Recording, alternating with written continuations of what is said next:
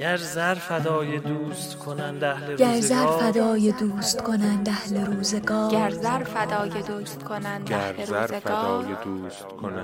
روزگار گر زر فدای ما سر فدای پای رسالت رسان دوست. گر زر فدای دوست کنند اهل روزگار ما سر فدای پای رسالت رسان. گر زر فدای دوست کنند اهل روزگار ما سر فدای پای رسالت ما سر فدای پای رسالت رسان دوست. هان رسالت رسان.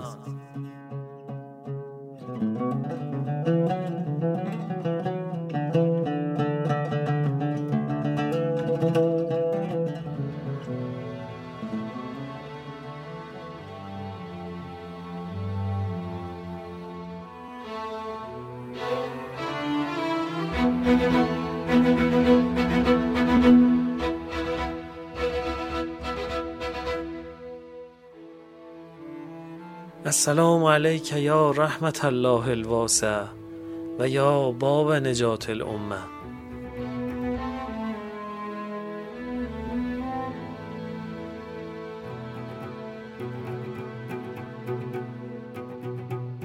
همراهان عزیز هان، سلام. پادکست هان تلاش میکنه هر شب چراغی باشه میون روزه ها که چراغ شبهای تاریک اهل بیت مظلوم رسول خدا هستند. رویه ما در شبهای ماه صفر اینجوریه که هر شبمون رو با بخشهایی از خطبه انسانساز و روشنگرانه منای امام حسین علیه السلام شروع میکنیم و بعد روایتی داستانگونه در اشاره به ارجاعات خطبه خواهیم داشت.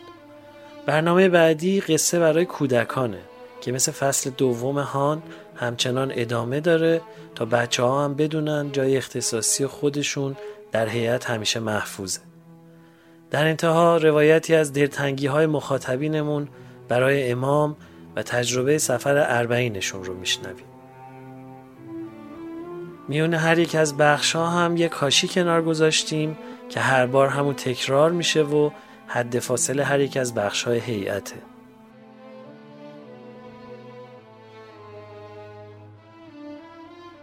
نوحه صمیمی این شط فرات است مهریه زهرا، از میراث ارزشمند نوحه‌های نواحی شیراز که در دستگاه سگاه خونده شده، کاشی اختصاصی امشب هیئت ماست.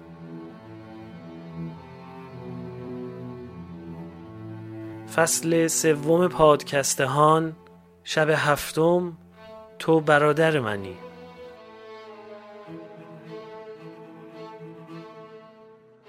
شط فرات است مهریه زهرا، این شط فرات است مهریه زهرا، از آتش کباب است قلب آل تاما، سقای یتیمانم من حامی قرآنم، ای قوم ستمگر ای قوم ستمگر.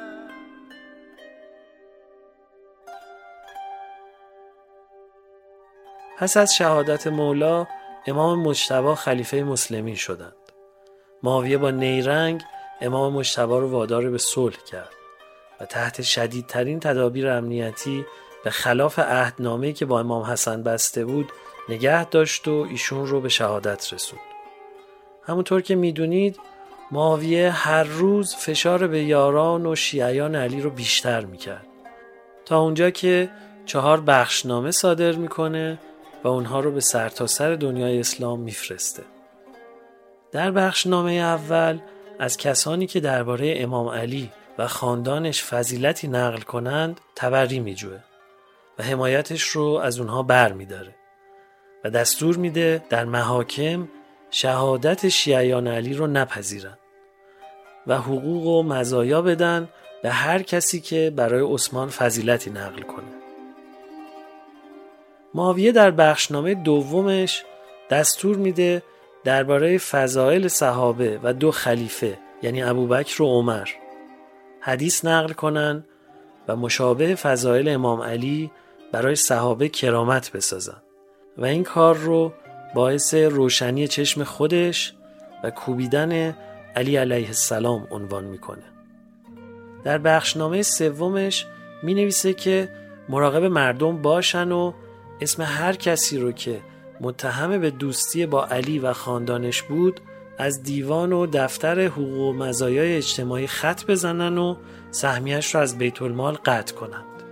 نهایت نفرتش رو در بخشنامه 4 خرج میکنه و میگه هر کسی رو که متهم به دوستی خاندان علی باشه تحت فشار شدید قرار بدین و خونش رو بر سرش خراب کنین تا عبرت بشه برای دیگران.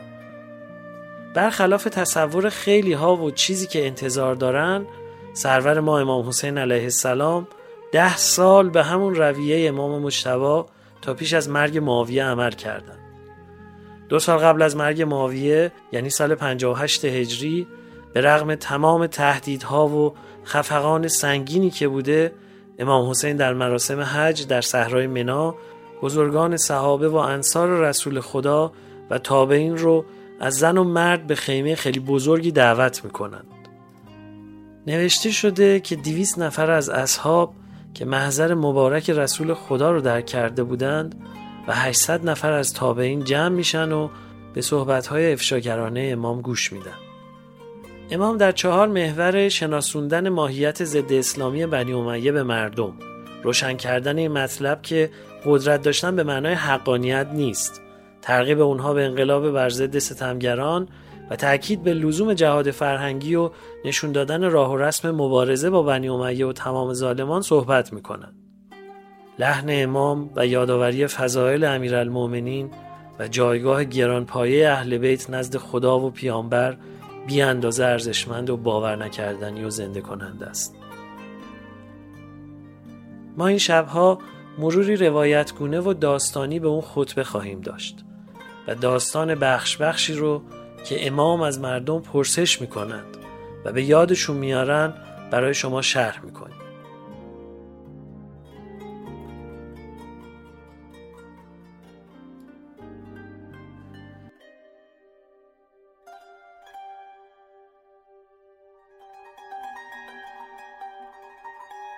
امام حسین چیزی از آنچه خداوند درباره آنان از قرآن نازل کرده ترک نکرد مگر آنکه تلاوت فرمود و تفسیر فرمود و نیز چیزی از آنچه پیامبر درباره پدر و برادر و مادرش و خودش و اهل بیتش فرموده بود ترک نکرد مگر آنکه نقل نمود.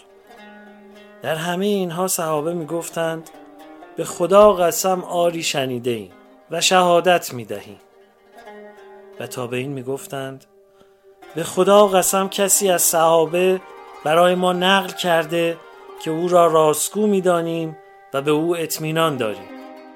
حضرت هم میفرمود شما را به خدا قسم میدهم که آن را برای کسانی که به آنها و به دینشان اعتماد دارید نقل کنید.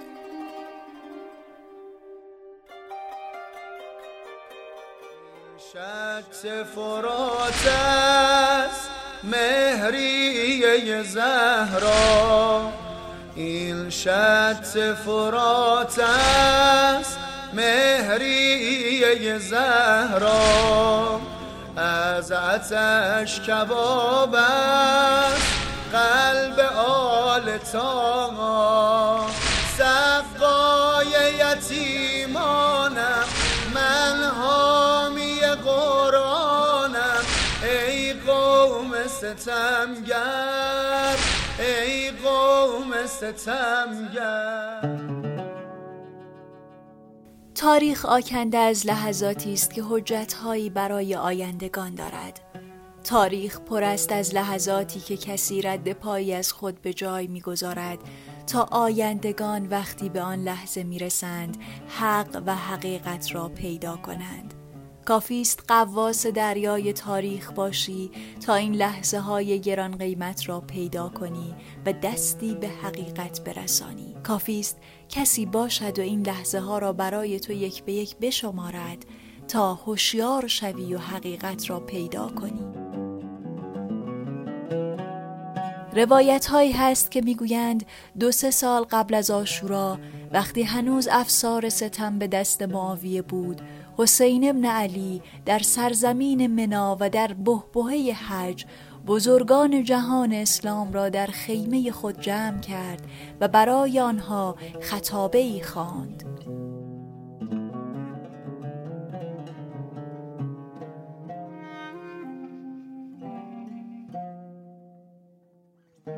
در آغاز ذکری از معاویه کرد و او را گردنکش طاغی خواند. در آن زمان معاویه کمر بسته بود که نام علی را از جهان اسلام بزداید.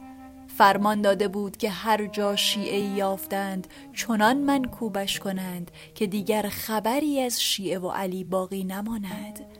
امر کرده بود که از فراز منابر و مساجد علی را لعن کنند و ذکر خیری برای خودش و عثمان بتراشند.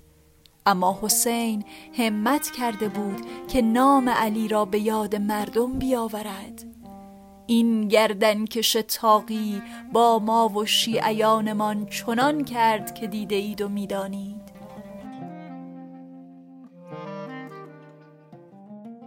صدای حسین در خیمه میپیچد و چه بسا ذهن اصحاب و تابعین حاضر در خیمه را میکشاند به عمار یاسر، به مالک اشتر، به حجر ابن عدی، به عمرو ابن حمق خزاعی و بالاخره به حسن ابن علی که همه به تیغ و زهر معاویه شهید شده بودند. حسین آنجا به سالها، دهه‌ها قبل تر برگشت.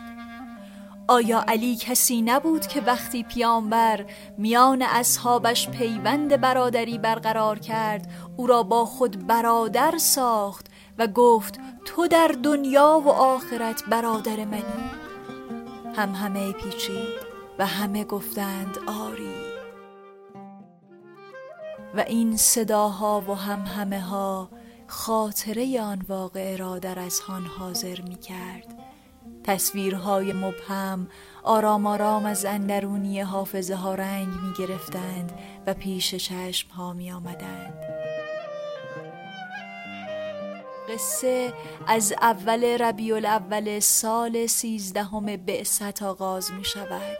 از لیلة المبیت، شبی که علی در بستر محمد خفت تا محمد بتواند دور از چشم مردان مسلحی که چشم انتظار خون او بودند از خانه خود و سپس از شهر مکه خارج شود.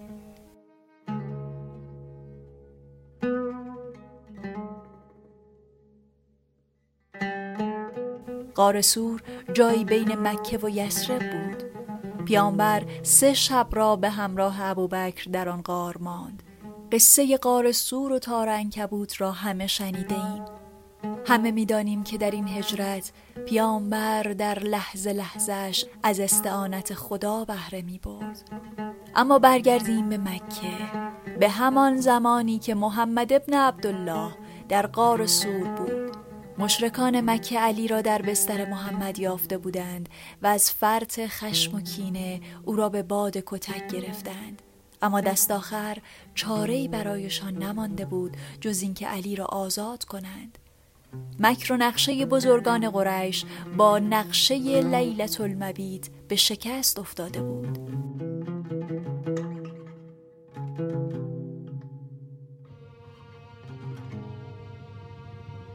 بزرگان مکه خونشان به جوش آمده بود. مترصد نشانه‌ای بودند تا رد محمد را بزنند و او را پیدا کنند و جانش را بگیرند.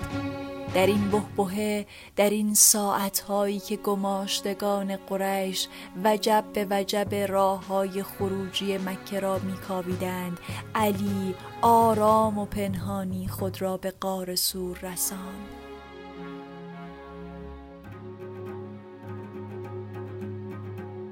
محمد محمد امین بود. در آن بره هر که برای طواف و حج کعبه می آمد بار و بنش را نزد محمد به امانت می گذاشت. خانه‌اش پر بود از امانتی های مردم که خیلی هایشان مسلمان هم نبودند. اما حالا که مهاجرتی نابهنگام پیش آمده بود باید چاره‌ای برای آنها می کرد.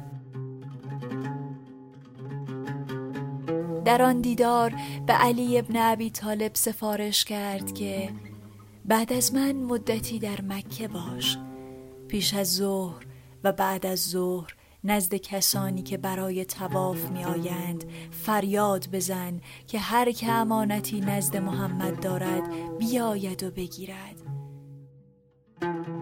وقتی همه امانت ها به صاحبانش رسید، همراه فواطم ثلاثه، یعنی دخترم فاطمه و مادرت فاطمه بنت اسد و عموزادت فاطمه بنت زبیر بن عبدالمطلب به سمت یثرب بیا. حالا علی جانشین و معتمد محمد در مکه شده بود.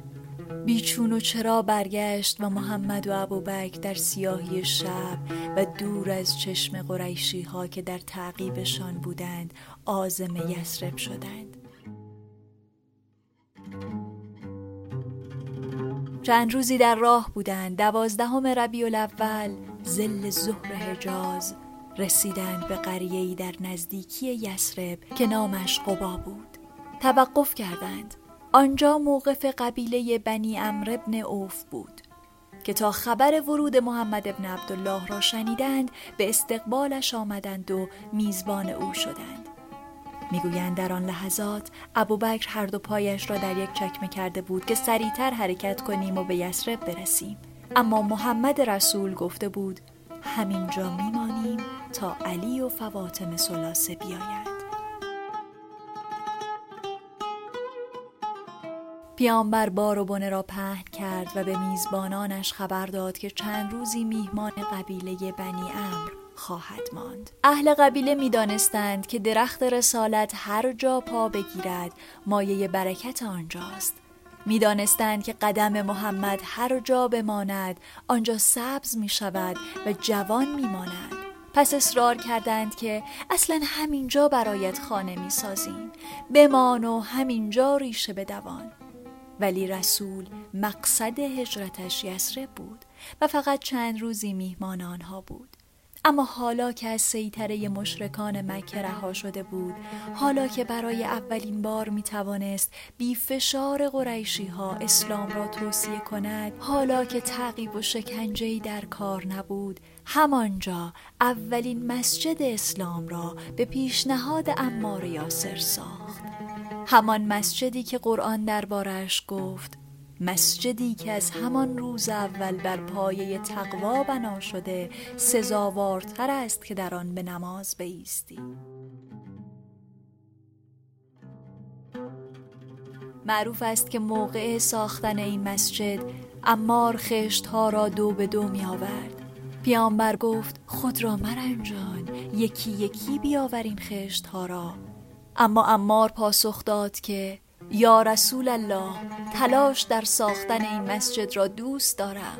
پیامبر طوری که بخواهد خبری شیرین را به او بدهد گفت تو را گروهی گردن کش و ستمکار می کشد.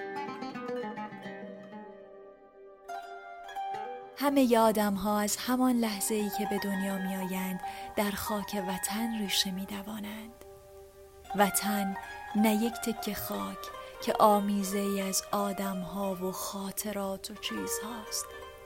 اما آنهایی که از مکه مهاجرت کرده بودند خاک را، آدم ها را، خاطرات را، چیزها را پشت سر گذاشته بودند و همپای محمد خالی و بی توشه خودشان را به یثرب رسانده بودند تا نبی و مدینت النبی وطنشان باشد.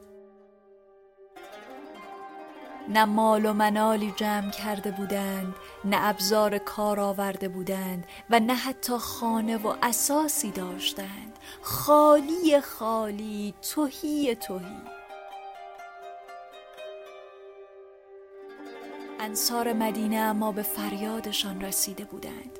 هر کدام یکی از اتاقهایشان را به چند نفر از مهاجران داده بودند و از آنها پذیرایی می‌کردند.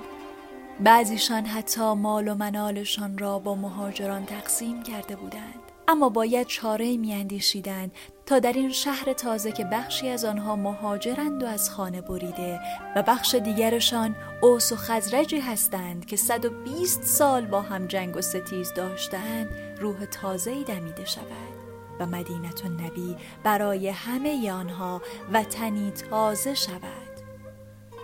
باید فکری می‌کردند.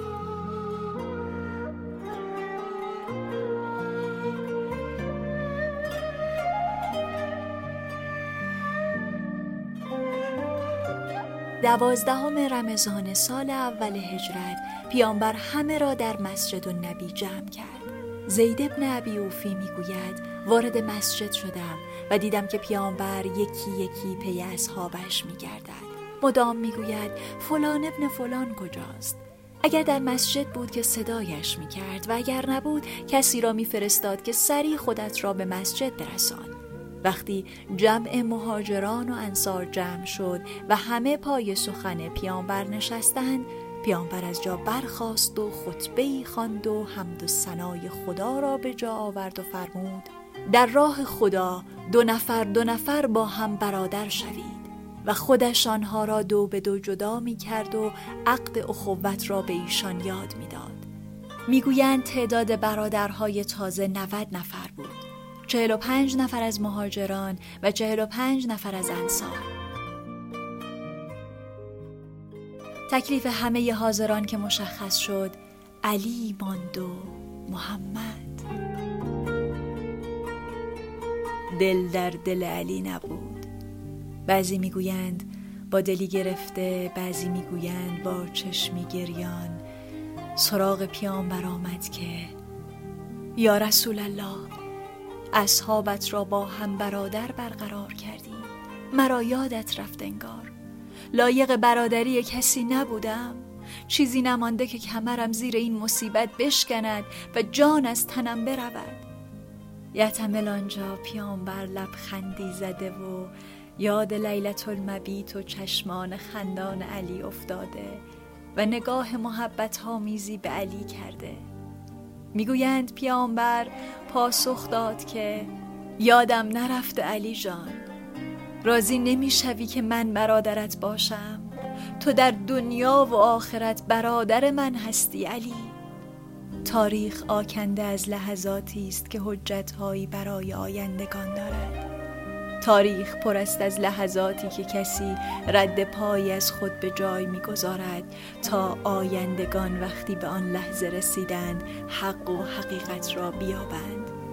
آن روز 12 رمضان سال اول هجری حجتی برای آیندگان بود. برای آنهایی که زیر خیمه حسین ابن علی در سرزمین منا جمع شده بودند. برای آنهایی که ظهر 10 محرم الحرام سال 61 هجری صدای حسین ابن علی را می شنیدند. اما حجتها چه بسیار و گوشهای عبرت اندوز چه اندک. آن روز 12 رمضان سال اول هجری حجتی برای آیندگان بود. برای آنهایی که زیر خیمه حسین ابن علی در سرزمین منا جمع شده بودند.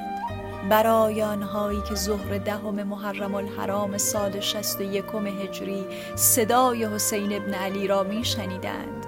اما حجتها چه بسیار و گوشهای عبرت اندوز چه اندک. شط فرات است مهریه زهرا، این شط فرات است مهریه زهرا، از عطش کباب است قلب آل تاما، سقای یتیمانم من حامی قرآنم، ای قوم ستمگر ای قوم ستمگر.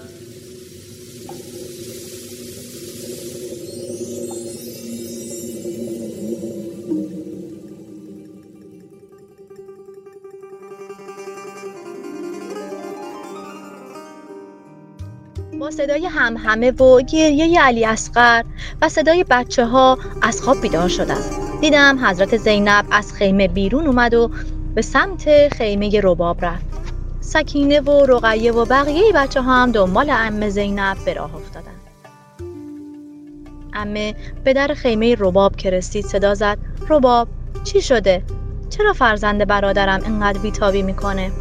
رباب که مادر علی اصغر بود به حضرت زینب گفت: زینب جان، فرزندم عزیز دل آقا امام حسین تشنه است. من هم تشنم، شیری ندارم که بهش بدم. وقتی حضرت زینب اینو شنید آروم کنار خیمه نشست.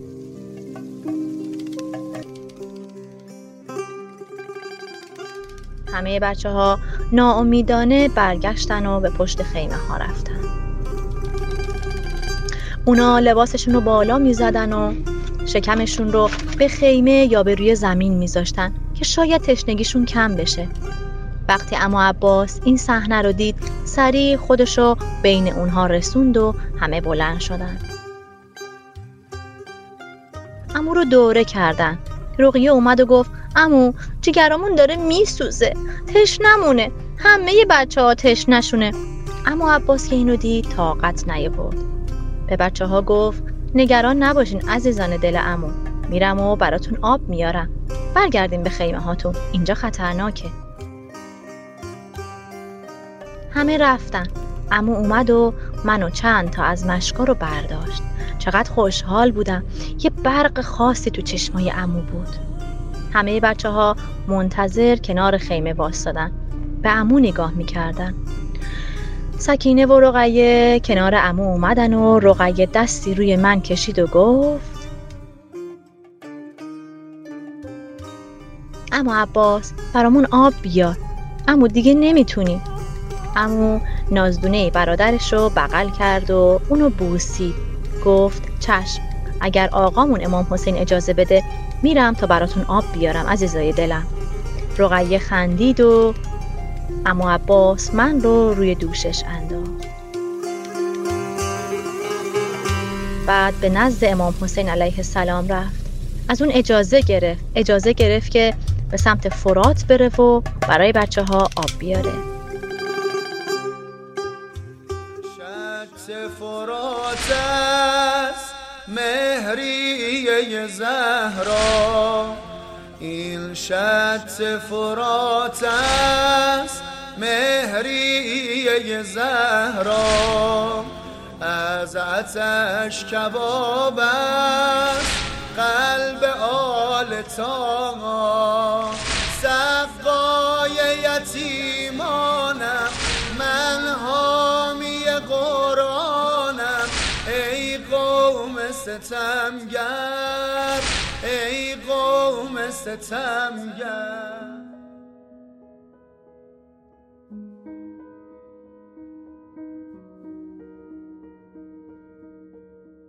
جزای آن که نگفتیم شکر روز وصال، شب فراق نخفتیم لاجرم ز خیال. کرونا باعث شده توفیق سفر اربعین و تجدید بیعت با امام و زیارت عباس علیه السلام از همون سلب بشه و بی اندازه دلتنگ بشیم. به حکم وصف العیش نصف العیش هر شب از زبان یکی از شما شنوندگان ماجرای از تجربه سفر اربعین رو میشنویم. حدیث عشق چه حاجت که بر زبان آری، به آب دیده خونین نوشته صورت حال. سخن دراز کشیدیم و همچنان باقی است، که ذکر دوست نیارد به هیچ گونه ملال.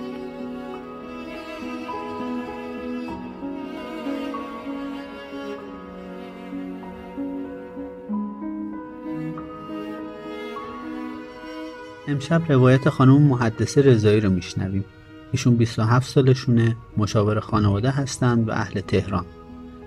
خانم رضایی برامون از اتفاقات پیش بینی نشده سفر اربعین میگن. اتفاقاتی که در مسیر پیاده روی میفته و تبدیل میشه به یه خاطره دلچسب. سال 97 من برای اولین بار توی پیاده روی اربعین شرکت کردم. و از اون جایی که ما خیلی دیر از ایران راه افتادیم فرصت کمی داشتیم برای پیاده روی، ولی خب دلمون نمیخواست سوار ماشین بشیم و زود به شهر برسیم، چون واقعا نمیدونستیم باز همین فرصت برامون پیش میاد یا نه. به خاطر همین تصمیم گرفتیم که تمام توانمون رو به کار بگیریم، خیلی سریع راه بریم، کمتر استراحت کنیم تا بتونیم زودتر به شهر برسیم. به خاطر اینکه شنیده بودیم اگر تا قبل از غروب شب قبل از 40 به شهر کربلا نرسیم خیلی شلوغ میشه. هوا خیلی گرم بود، خیلی گرم. پیاده روی طولانی بود و ما چند ساعت آخر رو کاملا بدون توقف راه رفته بودیم. خیلی پادرد داشتیم، خیلی خسته بودیم و وقتی که به ورودی شهر رسیدیم واقعا تاب و توانمون از دست رفته بود. به خاطر همین تصمیم گرفتیم یه 5-6 دقیقه رو کنار جاده بشینیم تا بعد دوباره شروع کنیم به ادامه مسیر و رسیدن به محل اسکان. احساس میکردم که تنها چیزی که تو اون دقایق میتونه یه ذره توان از دست رفتم رو برگردونه یه نوشیدنی خنکه، اما توی 3-4 ساعت گذشته اصلا حتی نتونسته بودیم آب خنک پیدا بکنیم. توی مسیر فقط قهوه عربی بود و چای عراقی که چند تا از همسفرهای من معتقد بودن که چای میتونه خستگی آدم رو در کنه و چای خورده بودن، اما من واقعا برام غیر قابل تصور بود که تو گرما آدم بخواد چای بخوره. خیلی ناگهانی و خیلی غیر منتظره از پشت سرمون یه پسر بچه 10-12 ساله با یه سینی شربت آب لیمو ظاهر شد. از یه موکبی اومده بود بیرون که از چشم ما دور مونده بود. اومد و سینی رو جلوی ما گذاشت و گفتش که تمام لیوانهای این سینی مال شماست، همه رو بخورید. تو اون لحظه احساس میکردم هیچ چیز به جز این نمیتونست منو انقدر خوشحال بکنه. هر یه جرعه‌ای که از اون آب لیمو میخوردم احساس میکردم خون تازه توی رگ‌هام به جریان میفته و بعد از اون فکر میکنم هیچ وقت هیچ شربت آب لیمویی نتونست اینقدر به دهنم مزه بده. نمیدونم، شاید به خاطر اینکه خیلی خسته بودم و گرمم بود و شاید به خاطر اینکه زائر کربلا بودم و داشتم توی اون مسیر حرکت میکردم. ولی هرچی که بود اسمش رو گذاشتم محیطوی حسینی و برام شد خاطره انگیزترین و خوشمزه ترین شربت دنیا.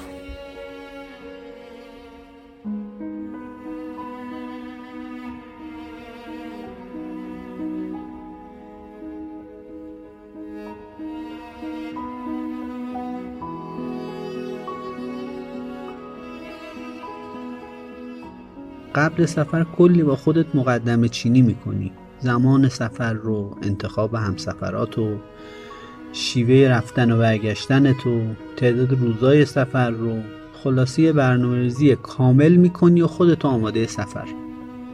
ولی وقتی برمیگردی یهو متوجه میشی چقدر توی همین سفر برنامه‌ریزی شده غافلگیر شدی. چه آدمایی رو دیدی که اصلا فکرشو نمی‌کردی، چه جاهایی رفتی که اصلا تصورش برات غیر ممکن بود و چقدر برنامه‌ت با اون برنامه‌ای که چیده بودی فرق می‌کرد. پیاده روی 40 سفر پیش بینی نشده هاست با اتفاقای غیر منتظره‌ای که هر کدومش میشه یه خاطره و روایت جدید از این سفر غیر معمولی و دلچسب.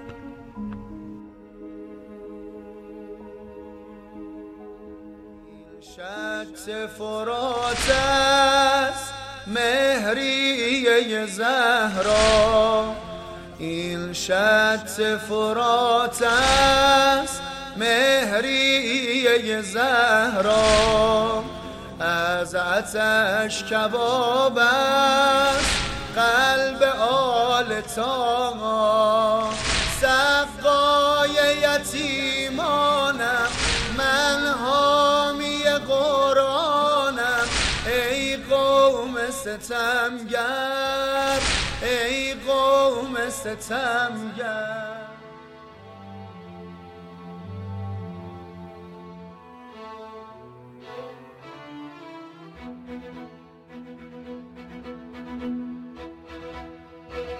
ما هر شب منتشر خواهیم شد.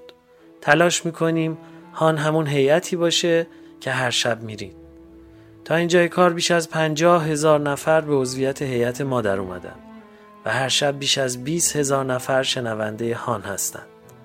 چه بهتر که هان رو به دوستان و بستگان خودتون هم توصیه کنین و اونها هم هر یک از گوشه‌ای به جمع ما بپیوندند.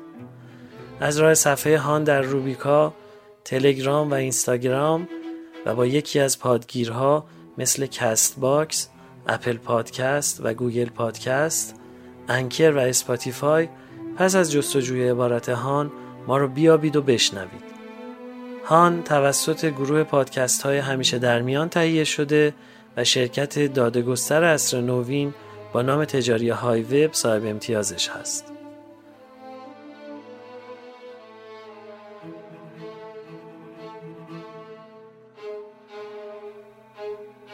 موسیقی پادکست با آهنگسازی آقای علی صمدپور بود. روایت داستانی ارجاعات خطبه منا رو با صدای خانم مژده لواسانی شنیدید. خانم سمیرا خانزادی قصه خردسالان رو نقل گفتند و زحمت تهیه روایت 40 با آقای محمد مهدی حاجی پروانه بود.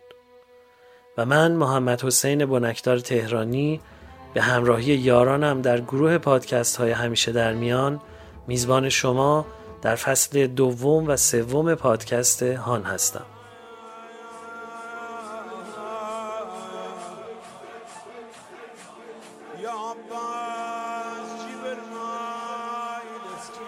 به گونه ماه نامت زبان زد آسمان ها بود و پیمان برادریت با جبل نور چون آیه های جهاد محکم. تو آن راز رشیدی که روزی فرات بر لبت آورد و ساعتی بعد در باران متواتر پولاد بریده بریده افشا شدی و باد تو را با مشام خیمگاه در میان نهاد و انتظار در بهت کودکانه حرم طولانی شد. تو آن راز رشیدی که روزی فرات بر لبت آورد و کنار درک تو کوه از کمر شکست.